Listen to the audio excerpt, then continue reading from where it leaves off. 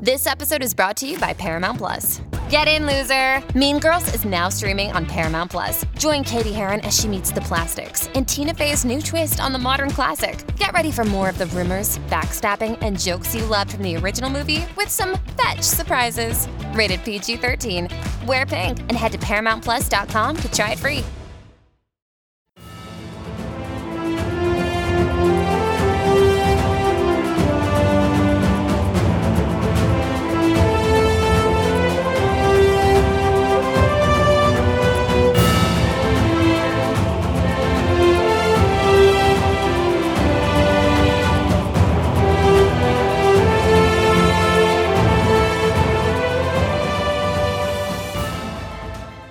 Today we bring you a special 1001 Heroes interview with Robin Hutton, author of War Animals, the Unsung Heroes of World War II. I found this to be a fun historical read, absolutely great.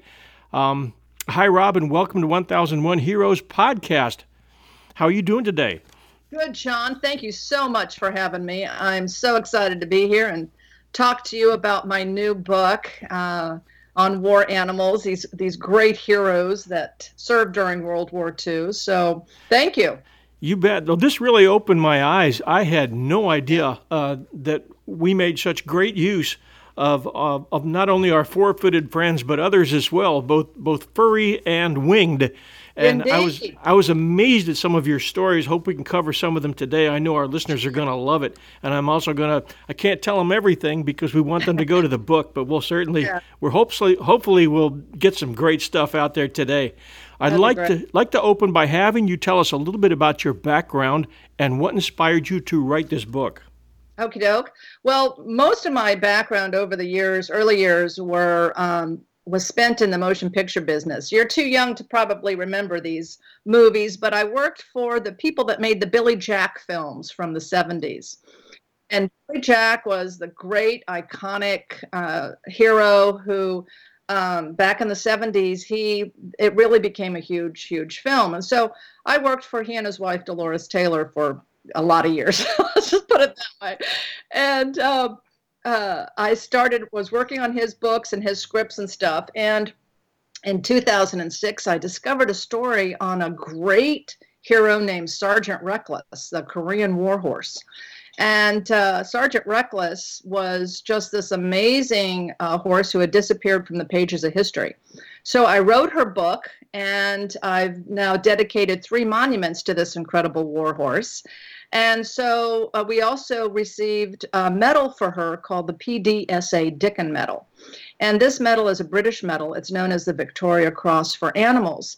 And when I went over to England to get this medal for Reckless back in 2016, my publisher said, there are a lot of great stories of animals that have received this medal. What do you think about writing a book about them? And I said, I'd do it in a heartbeat, because these animals, as you know, are just amazing, absolutely amazing. So that started the journey into the wonderful world of World War II animal heroes, the war birds, the war dogs, war horses, and even a war cat. So it's just been a wonderful ride for the last 2 years. The first chapter hooked me. Lassie Goes to War. And it's a great title. I'd like you to explain to our listeners how our country was inspired to use dogs. Was it an easy transition, or was it tough? How did that all begin, and how did that work out? John, I did not know this, and this is what I think is so fascinating. But during World War II, when it started, we did not have a war dog program. And so when Pearl Harbor hit, a poodle breeder named Arlene Erlanger, a poodle breeder, said, we got to get the dogs into this. They need to protect us at home on our coastlines and stuff. And so she gathered a bunch of her dog enthusiasts, and they put together Dogs for Defense. And people donated their personal pets to the cause. Now, these are greater patriots than me, because there's no way you're taking my Misty to war. I'm sorry. I just couldn't do that. It's a great threat to get them to behave at home, though, Indeed, right. So, over 40,000 animals were donated to the cause. Now, not all of them made the cut, of course, but people stepped up and donated their own dogs to the cause, and it's just amazing. They were trained in the Army at first. It took a while for Dogs for Defense to convince the Army that this was a good thing. But after a couple of incidences happened, the Army stepped up and said, you know what, let's give this a shot. And so they took over the training, and Dogs for Defense kept on recruiting the dogs, and they turned it over to the Army, I think in 44. And so it's just an amazing thing. But over 10,425 dogs were trained to and went into either battle overseas in Europe or the Pacific, and but mostly on our home fronts, guarding the ammunition plants and the airports and things like that. Yeah, that makes a lot of sense. We had a lot of facilities that we needed to keep secure, and what better way to do it than dogs? Absolutely. And there was an event that happened in June of 43. It's called Operation Pastorius. And 8 German spies were dropped off on our coastline from a submarine. 4 were up in, I'm never going to say this word right, Amagansett, New York. Amagansett. And thank you, Amagansett, New York. 4 were dropped off there, and then 4 were dropped off in Florida. They had $170,000 with them and enough explosives and everything to create havoc in the United States for over a year. And their mission was to bomb like Alcoa or the dams or, different things to just really upset our way of life. And it was just amazing. And it was the largest manhunt in history at the time. And these guys were rounded up thanks to a Coast Guard sailor who found them, the first 4, on the coastline the night they landed. And within 2 weeks, I think it was, they were all captured. And within 2 months, they were 6 out of the 8 were killed, were put, just electrocuted. And then 2 others were serving their time in jail. But it's an amazing story. So that really made America a little scary as to what could happen. And so the coastlines, the Coast Guard really stepped it up with their horses and their dogs guarding the coastline. The story of Judy really impressed me. That was a shepherd. It was a German pointer, POW in Japan. And that was a gut-wrenching story. Could you kind of go through that and let our listeners hear what that story was? Yes, actually, to me, John, I'm glad you brought Judy up, because to me, she is the heart of the book.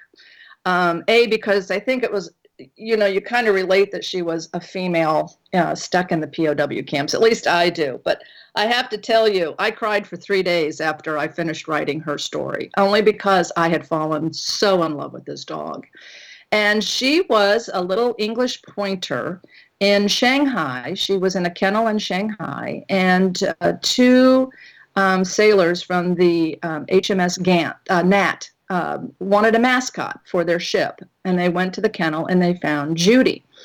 And she was just this delightful dog. The men fell in love with her. So during the war, their ship, they were attacked. She actually helped find water on this island that when the ship was attacked, it was beached on this island that had no water. And she found water for the whole rest of the crew that were there. And when they went through, they were trying to escape. It's just this harrowing story. And when they were trying to make it to the other side of Sumatra to catch a boat to take everybody to safety, she had to lead them through the jungles of Sumatra on this 100-plus mile trek. And it was just amazing. And sadly, by the time they got to this town, it had been taken over by the Japanese, and she became a POW with the rest of the crew. And the fact that she was able to survive in these camps just showed really her tenacity and spirit and love for her men. But In one of the camps, she befriended a gentleman named Frank Williams who really cared for her. He shared with her his food, which they had nothing. They had maggoty rice to eat and very little water. But what she did for the men is she would go out and forage the forest and the jungles and bring them back snakes and rats and food, any kind of food that she could bring to them to help them survive. And it was her spirit that caused the men to hang on. And their mantra was, if Judy can survive, so can I. And she was shipped around to POW camp to POW camp. But what the wonderful thing is Frank Williams was afraid that the guards would kill her and eat her because they ate dogs over there. And so he was able to talk to the commander of the POW camp and got her to be an official POW. She was 81A in Medang, and he got this for her, so she was protected as good as he could protect her, because had the guards killed a POW, that could have been, really bad. But she's the only animal to have an official POW number that I'm aware. And she survived, and it was amazing, her story. It really was. And Frank had said one time, he said, every day I thanked God for Judy. Yes. And, other prisoners can help to keep people's spirits up, and some guys became famous in doing so. But there's something about dogs being as innocent as they are and as loving as they are that can really rescue people's souls. Absolutely right. They had no voice and they had no choice. And so it was up to the men, and it kind of, with her, it took their mind off of their problems and their fears and everything with her. And which was, dogs do that. They take us out of our own selves. And so she did that. But yeah, I cried for 3 days after that story, only because she had touched my heart so much. She does survive the war. So I want to tell that to your readers, because I don't want them to think that, these animals, died in battle and stuff. Most of them in the book did survive, which is wonderful. But she did survive the war and thrived after it. And it's just a wonderful, wonderful story. And there's a lot of stories that came out of the British service in World War II as well. Tell us the story about Peter, the Scotch collie. He was a digging dog. What I mean about that is that during the Blitz, so many I don't know how London survived during the war, honestly, with the bombings that took place from the Germans and in the Blitz. It was stunning. You never knew when you were going to be hit.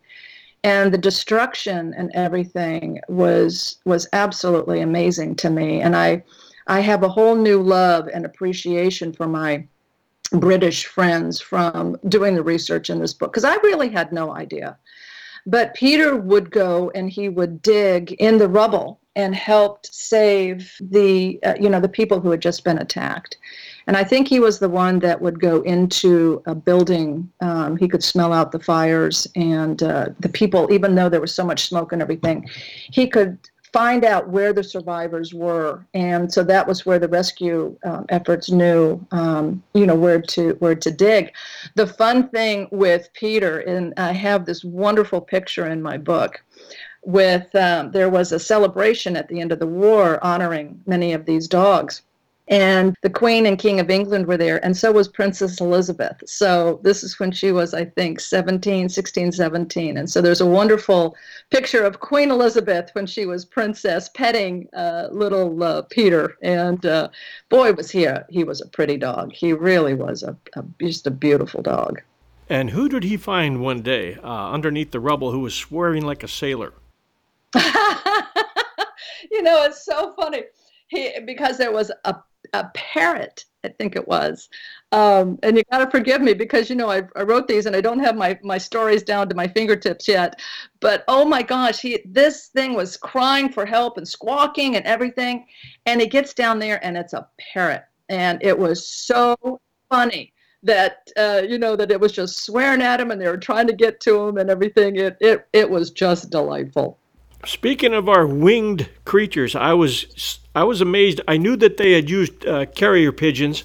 I did not realize that they had a U.S. Army pigeon service and that Yeah. they had actually been decorated. There was, I think it was Major John Chauvan, wasn't it, who said pigeons can win battles.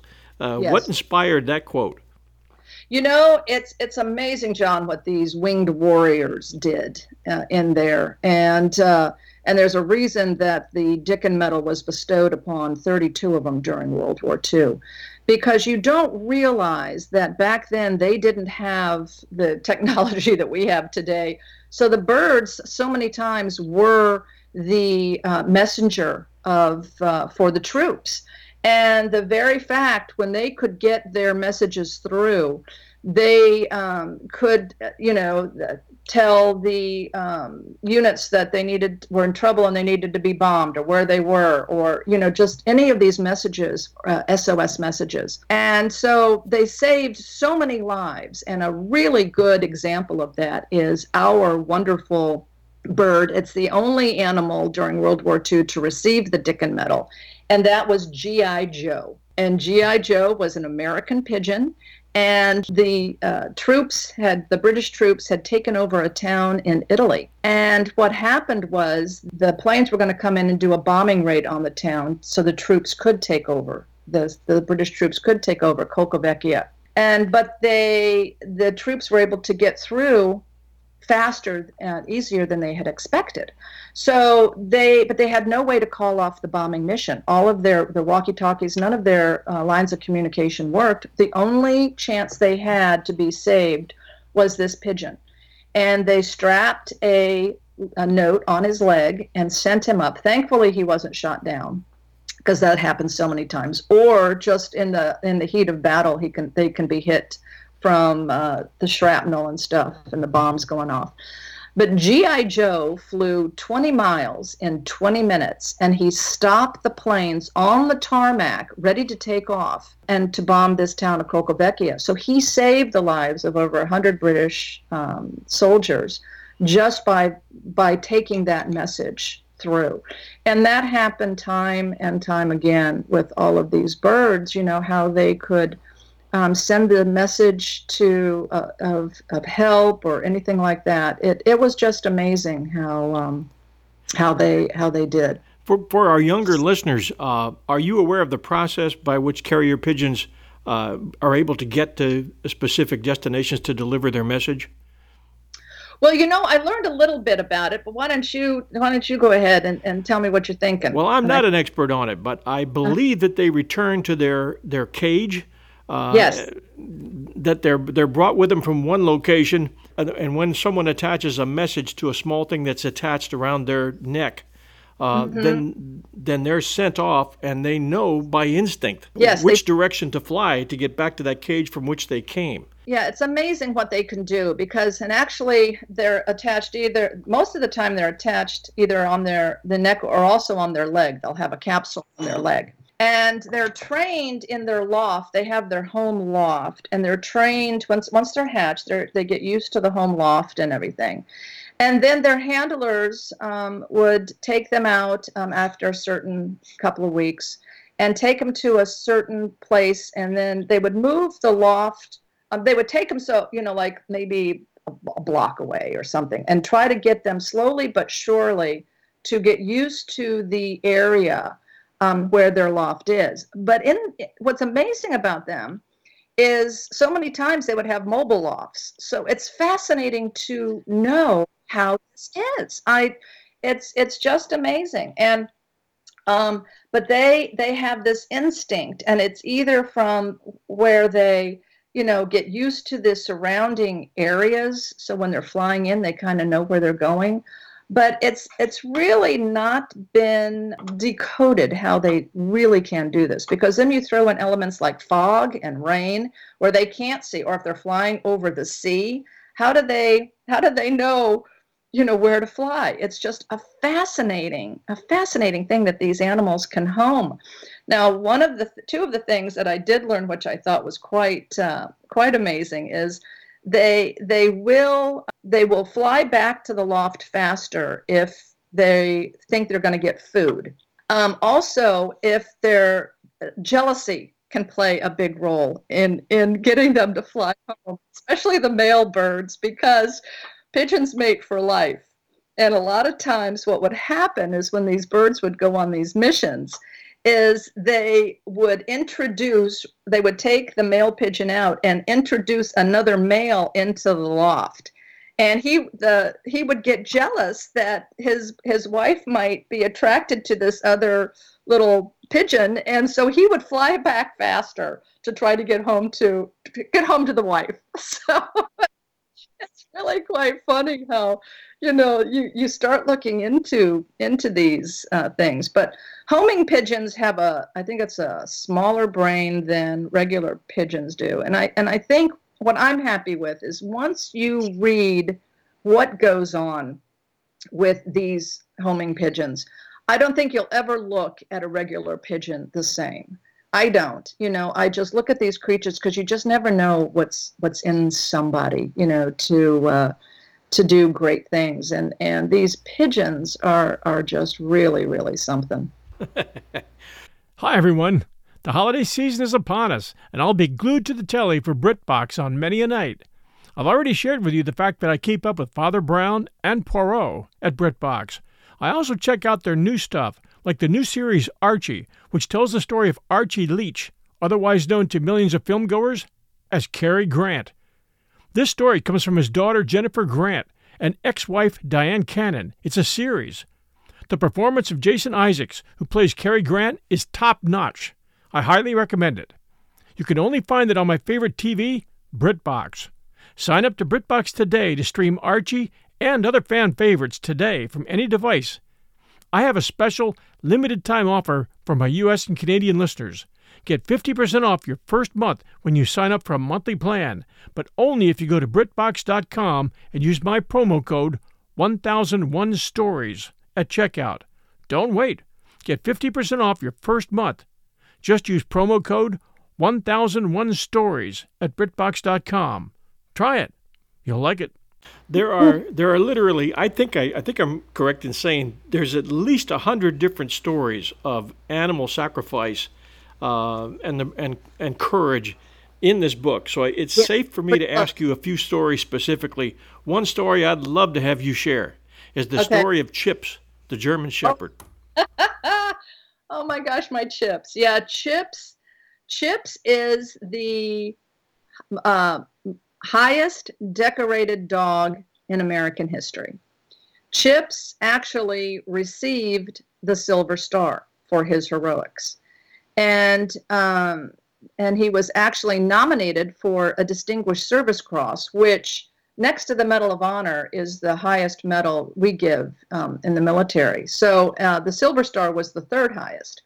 But Chips was owned by a family, the John Edward Wren family in Pleasantville, New York. And they donated Chips to the war cause because Chips would chase the postman or chase the garbage man and protected the two girls in the family. The Wren children was a little boy and two sisters, Nancy and Gail and John. And so, but he would chase these, be very protective. So when the call came from Dogs for Defense, they felt that Chips would make a great addition to the war cause. And so they donated the Chips. Chips went through the Army training and everything. And he was the first dog to land in our first invasion in November of 1942. Chips was the first, in the first wave of when the Americans entered the war, in our very first battle in the invasion of North Africa. And it was Operation Torch. It was on November 8, 1942. And he was on the first landing ships into Africa, North Africa. Casablanca or Algiers? It was near Casablanca. They were looking for, they were taking over that whole area, and I think it was in Casablanca in the northern part. And so he was in the first landing party, and he was a scout dog, and he was also patrol dog, and he would just make sure patrol the area and stuff at night. And that battle went really well. There's not a lot of detail as to what he did during there, but his next really big thing was in January of 43, he was one of the sentry dogs for President Roosevelt and Winston Churchill in the Casablanca Conference.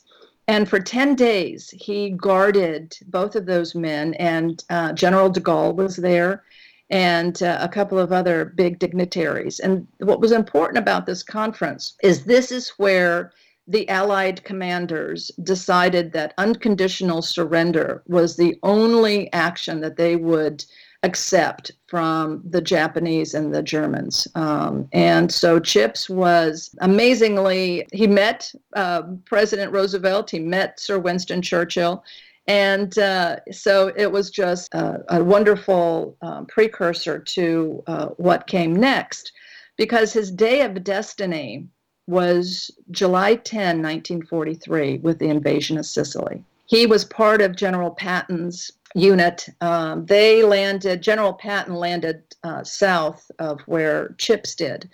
But Chips's unit landed on the beaches of Licata on Sicily. And when they landed, the troops were being shelled by the Italians as they were starting to land. And there was an Italian pillbox that was firing at them. And so the guys hit the ground. Chips broke free of his handler and charged the pillbox, just oblivious to all of the gunfire and everything. Charged the pillbox and got the guys panicked because they heard gunfire inside the pillbox and they were thinking that, Chips was shot. But suddenly Chips comes out with the head gunner by the throat. The guy's crawling out of the pillbox, and 3 other of the Italians have their hands in the air surrendering. And Chips had stopped this pillbox from slaughtering all the guys that were landed on the thing. He was wounded twice, had in the back. He had a crease in the back. Nothing went through, but he was wounded twice and had powder burns. Later that night, 10 Italians were trying to sneak into camp, and Chips was able to smell them and help in the capture of these 10 Italian soldiers. So he was just this amazing, amazing dog. And he served out the whole war over there and guarded the German POWs in another place. He was just amazing. Now, the fun thing about Chips is in January of this year, it was the 75th anniversary of the Casablanca Conference. And I had nominated Chips for the PDSA Dickin Medal. And he was honored with it. When he came home from the war, what was really cute is he came home to a huge hero's welcome. Little Johnny Wren was 4 years old when his war dog came home. And there are some cute stories in the book about John and his war dog, and how he felt about this dog coming home. I just absolutely loved it. Little Johnny Wren was 4 years old when his war dog came home, and little Johnny Wren goes over to England and receives the Dickin Medal for his war dog Chips 75 years later. And it was just a wonderful, wonderful day for all of us to have this dog honored. That's a wonderful story. I was reading how he had charged that pillbox, and when you think about it, he was able to get into that entrance fast, and once he did, those guys feared shooting each other. You bet. That's a good point. I never thought of that. Yeah, you're absolutely right. Which is undoubtedly how he survived it. I think he did pick up a bullet in his back, and he also burned his muzzle badly because he dragged one of their guns. He put that out of action. Yes, he sure did. And then Then the guy fell out of the pillbox with that dog attached to his neck. So he was that was one courageous dog. Kill him. Yeah, he was afraid that he was going to kill him. So yeah, well, good. Yeah, I know it's you look at these stories and you just see how heroic these animals really are. It's just amazing to me. I love all of them. So yeah, the stories of the marine dogs on Bougainville, yes, and on Guadalcanal were just absolutely amazing. Absolutely amazing how many men's lives they saved just in their patrol abilities to get out ahead of them and to sniff out snipers machine gun nests, the whole deal. Absolutely. The Marines had their own war dog separate from the war dog training, separate from the Dogs for Defense. They did in the beginning get several dogs from Dogs for Defense, especially for the 1st Marine War Dog Platoon, which was the first wave of war dogs for the Marine Corps. And Caesar, Jack, and Thor all had gone through training for the Dogs for Defense, and they ended up being messenger dogs for the Marine Corps. They transferred over to Camp Lejeune and the Marine Corps. The Marines at that time used mostly Doberman Pinschers. The Doberman Pinscher Club of America got together with all of their groups around the country, and people donated these Dobermans for the Marine Corps. There was over 1,300 Dobermans that served in the Marine Corps. And what's wonderful about this, John, is the Marines, they would have a book, a personal book for every dog that served in the Marine Corps. And I was able to go to the National Archives, has these books. And you go, and I went through everyone in the Marine, 1st Marine War Dog Platoon. There was 24 of them, 21 Dobries and 3 German Shepherds. To see these war dog books and to hold these pieces of history I was just overwhelmed. And each of the handlers would write in what the dog did, or, kept track of his shots or his wounds, or how they need to be honored, or this kind of thing, and what heroics they did that day. Caesar was a good example. He was the very first messenger dog that served over in Bougainville, wounded through the back. He had actually 2 shots in him with a sniper's bullet. Didn't think he was going to make it, but he got his message through, even with that, because the jungles were so thick, the communication lines would be cut very easily by the Japanese. And so messenger dogs were very, very critical in Bougainville. Caesar, the one that bit Eisenhower's hand? No, that was Chips. Oh, that was Chips. Yes. Oh, my God, I forgot about that. Yes. How wonderful. Yeah, Chips nipped Eisenhower's hand. He bent down to pet him and to congratulate him, and Chips was trained. No, only my handler touches me.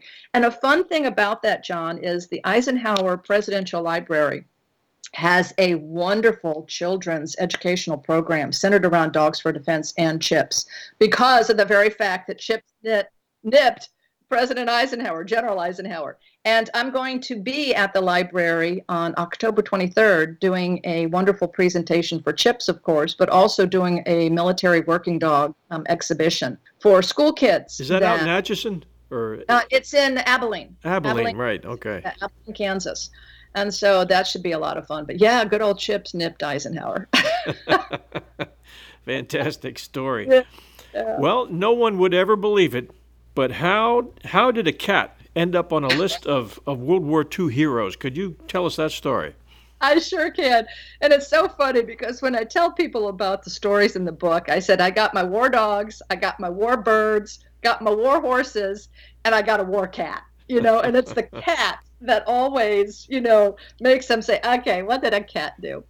But Simon was found on the docks of Hong Kong one day, and the sailor that found him felt that he needed a mascot for his ship to help with the rats. Rats would come on the ships and really kind of affected the food supplies. Mm-hmm.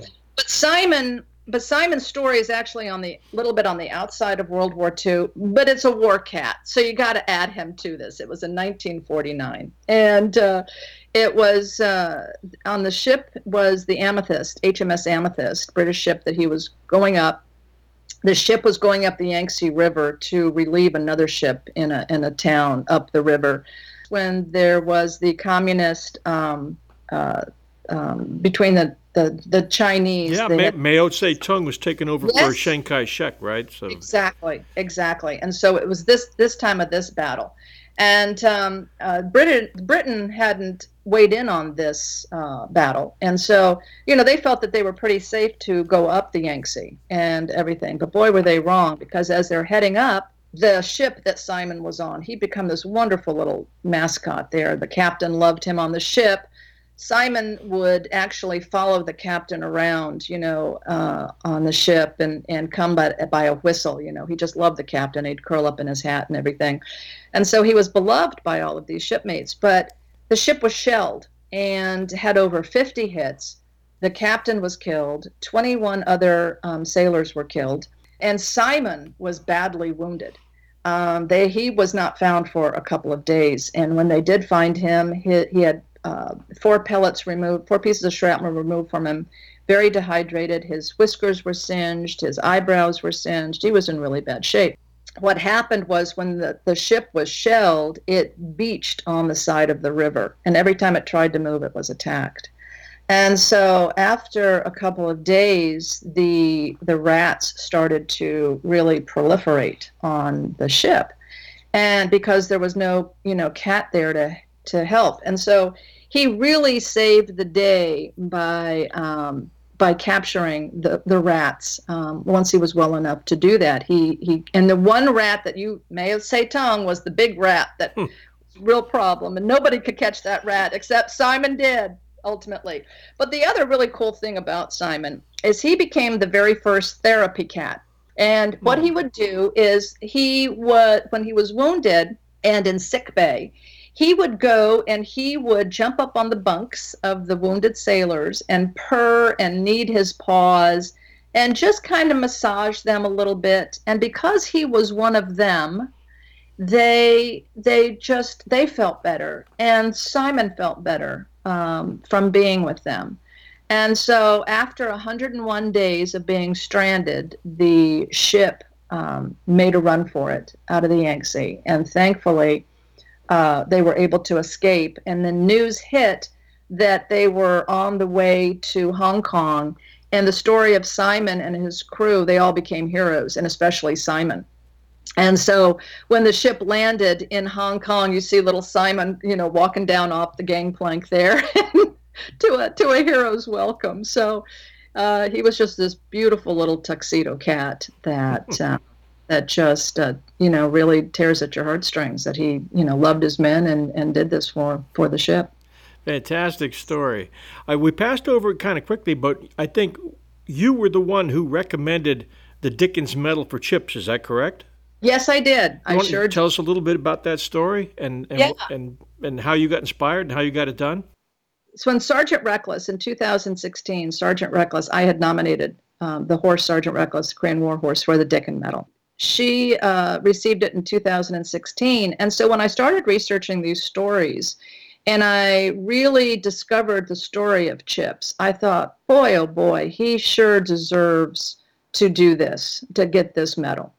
And so I pulled up a presentation, and because he had guarded Winston Churchill and Roosevelt in the Casablanca Conference and worked really closely with other British units, they loved the story, and they thought he would make a great medalist. He became the 20th dog from World War II and the 70th recipient of the medal. And I was so proud that he was able to get it. And it was presented to him posthumously on the 75th anniversary of the Casablanca Conference. And so it was January 15th of this year, earlier this year, that he got the medal. Well, and thank you for doing that. Yeah. Oh, it was my honor and privilege. And don't you know that Randolph Churchill's great-grandson, was there for the presentation of this medal. And it was just a great day. Just a great day. Now, Chips had been refused the Silver Star, right? Wasn't he recommended for the Silver Star? Yes, he was. Of gallantry? Yes, he was. And actually, he was recommended for the Distinguished Service Cross, but they gave him the Silver Star instead. And he was actually awarded that medal. He's the only animal to ever receive that medal. I think they pulled it years later, but he was awarded it. Okay. Yes, they did.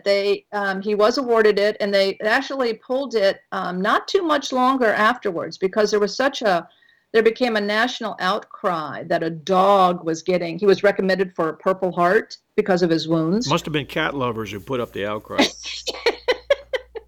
Yeah.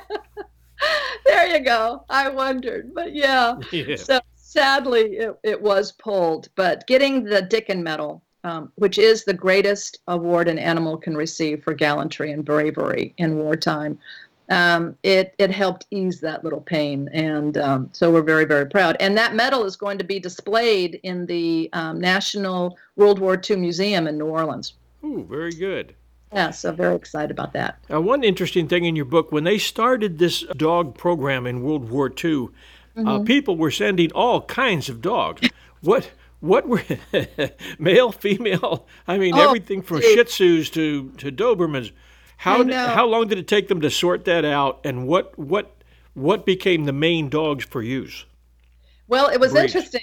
Yeah, what happened was it started off with like 35 breeds, that they could do. But when they started getting the little Shih Tzus and the Terriers and everything like that, they realized they had to start narrowing it down. And it was then whittled down to like 18. And actually, Poodles made one of the cuts down to 18. But as they whittled it down more, it became German Shepherds, Doberman Pinschers, Belgian Malinois, the Husky for the sled dogs and that kind of thing.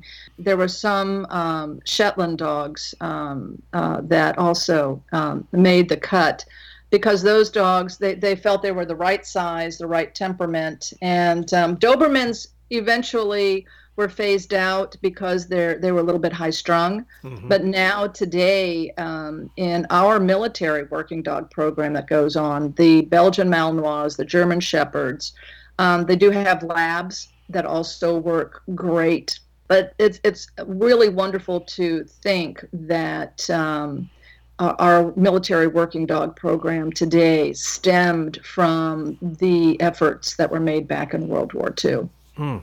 Again, we're talking with Robin Hutton, who just recently has the book War Animals out there. So we recommend that you guys look that one up, Amazon or wherever else great books are sold. And I'll let her give all the information when we're done. But she doesn't know it, but we've still got a long ways to go before we're done. But I wanted to get that in as a halfway here. Okay, that sounds good. Okay.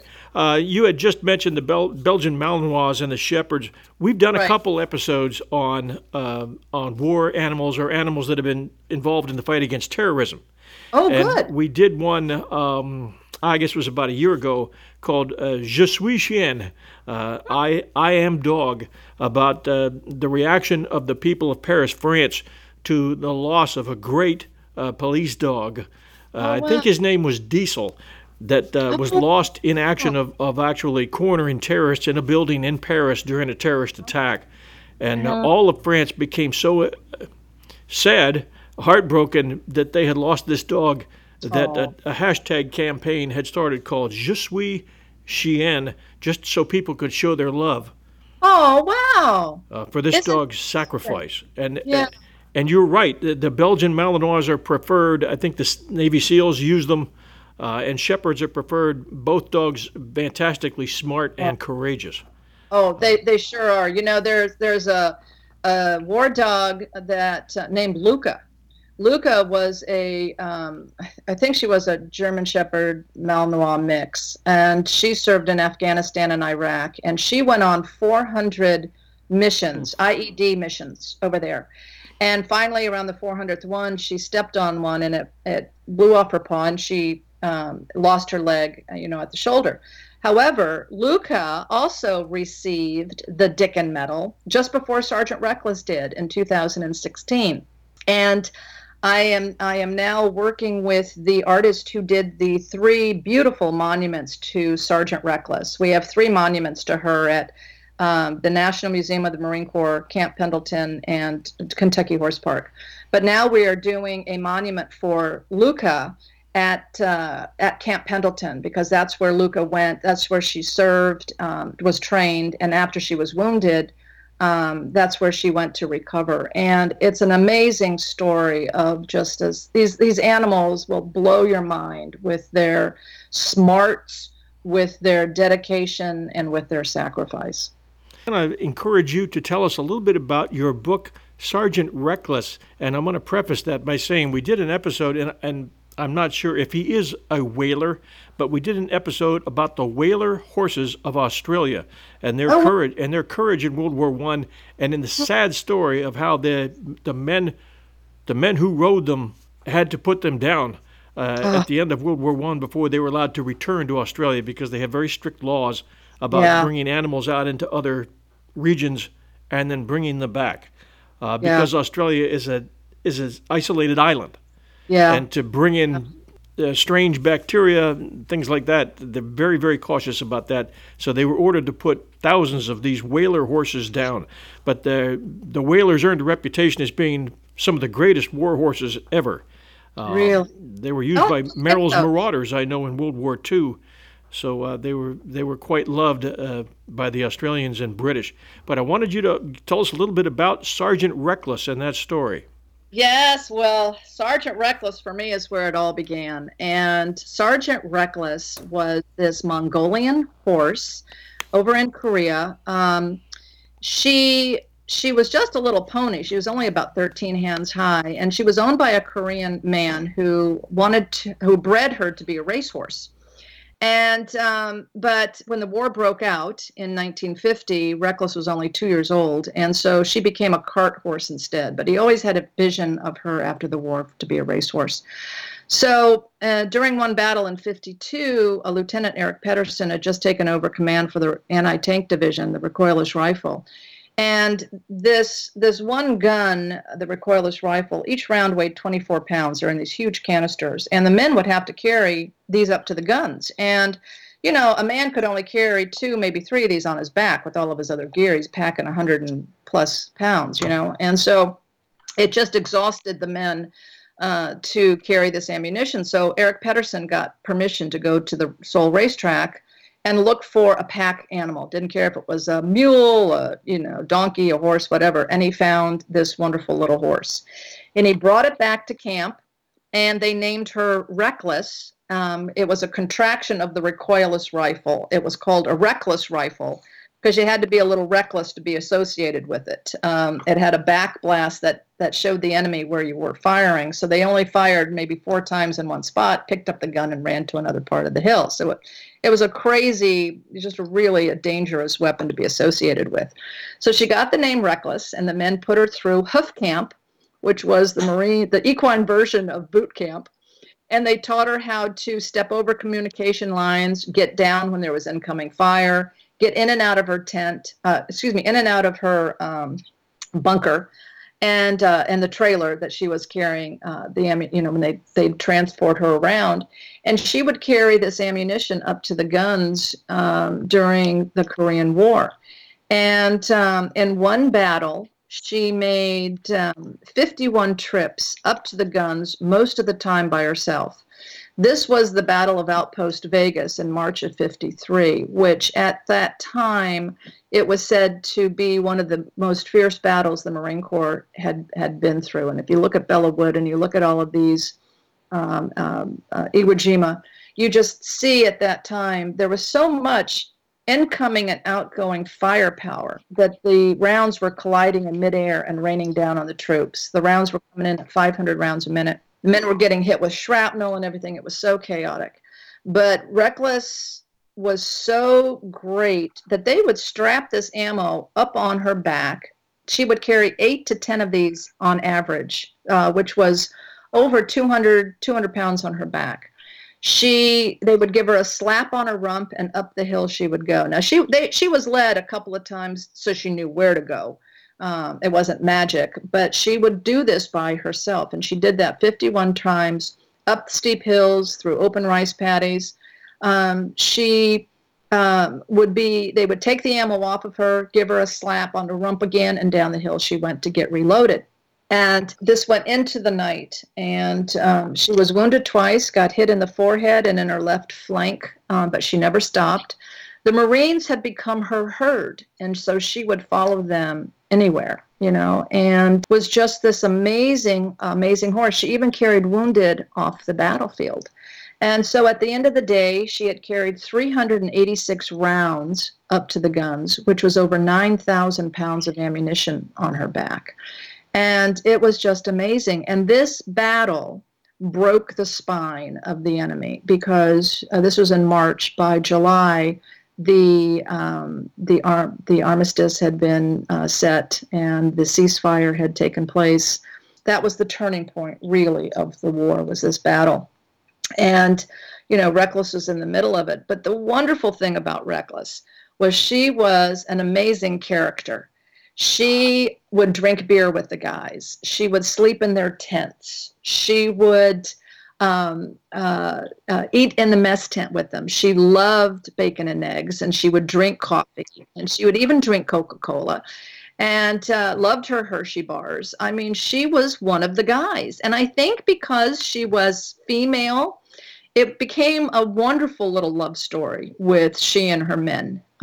They would do anything for her, and as I said, they were her herd, and she would follow them anywhere. So after the war, it took a while, but the men were finally able to get her home. An article appeared in the Saturday Evening Post in April of '54, when all of her men had since, gone home. And the last two paragraphs said that she was stranded on the hills of Korea by herself, essentially. And there was a national outcry to bring her home. And so the gentleman, Lieutenant Andrew Gere, who wrote that article, put up $1,200 of his own money. A shipping line donated free shipping if they could get her to Japan. So she was shipped home. She touched American soil on November 10th, 1954, which was the Marine Corps birthday in San Francisco.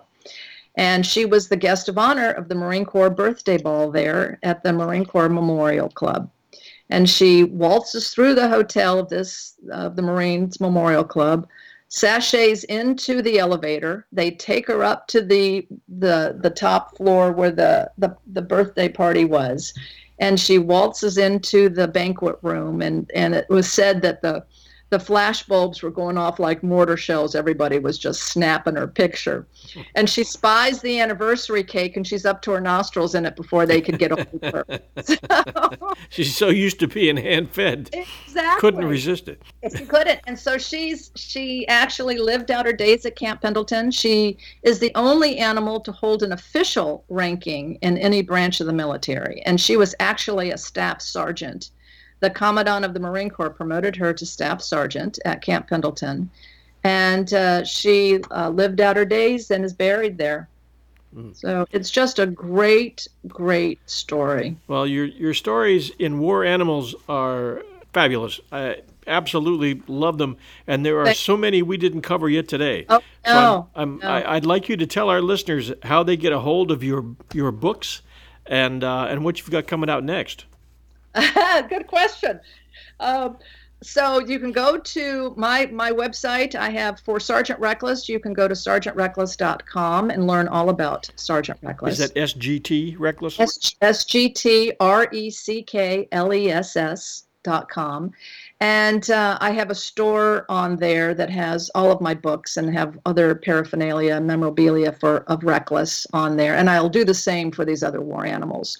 I just set up waranimals.com for my new book. And so they can go to waranimals.com and learn all about the book. And you can get the book on Amazon, Barnes & Noble, Books A Million, any of the places where you usually like to go and shop for your books. It will be available.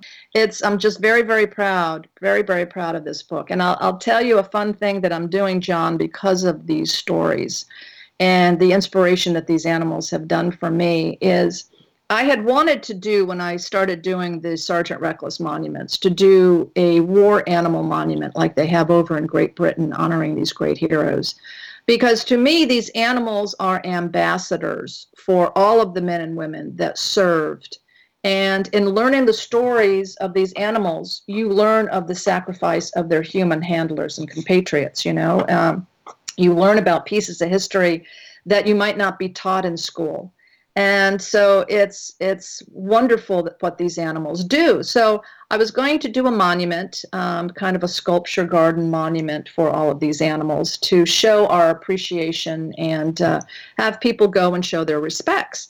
but it's kind of morphed into something bigger. I am now doing an international war animals museum, and really hope to get this placed in Washington, D.C. area, in Northern Virginia, Maryland, that whole area of Washington, D.C., the mecca of museums. Yeah, and be a place where people can go and learn all about these stories and see these. I could only get 156 pictures in my book, but I have hundreds and hundreds of pictures. And so to be able to have these pictures available for people and to be a place where kids can go and learn, and on the website waranimals.com, I do have a preliminary page set up for the museum as I start to build it.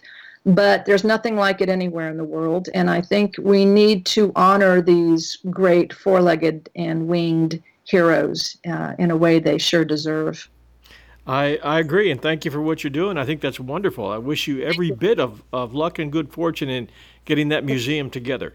Yeah, thank you. I'm excited. And I know a lot of our listeners, well, we're international, but I know a lot of our listeners do hail from the East Coast, and I'm sure they're going to want to visit that museum when it opens. Great. Well, yes, we'll keep putting people updates and everything on our website and stuff. Well, Robin Hutton, thank you so much for guesting here at 1001 Heroes podcast, and for your books, War Animals, and for Sergeant Reckless. And I wish you all the good luck in the future, and hopefully we'll be talking to you a year from now about all your projects. Please, I would love it. It's been an honor. So much fun. This is my very first talk on these animals. So now I kind of know where to go with some of my to make sure I got the stories down a little bit tighter. So well, you're going to be doing a lot of talks, and I'm sure a lot of book signings until the point where your arm is worn out. So we're glad we could get to you first, and we're very proud to have had you on. I know this episode's going to be enjoyed by a lot of people. Thank you, John. It's my honor and privilege, and God bless you for all that you do honoring these great, great heroes. Thank you, Robin. Appreciate it. Thank you. Thank you. Take care. Bye-bye. You too. Bye-bye.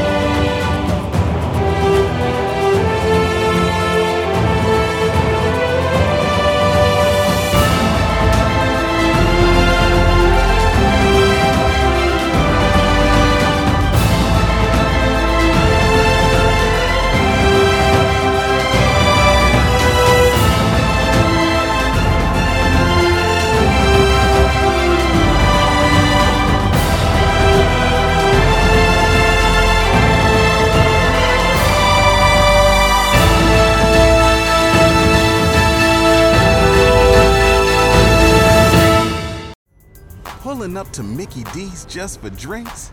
Oh yeah, that's me. Nothing extra, just perfection and a straw. Coming in hot for the coldest cups on the block. Because there are drinks. Then there are drinks from McDonald's. Mix things up with any size lemonade or sweet tea for $1.49. Perfect with our classic fries. Price and participation may vary. Cannot be combined with any other offer. Ba-da-ba-ba-ba.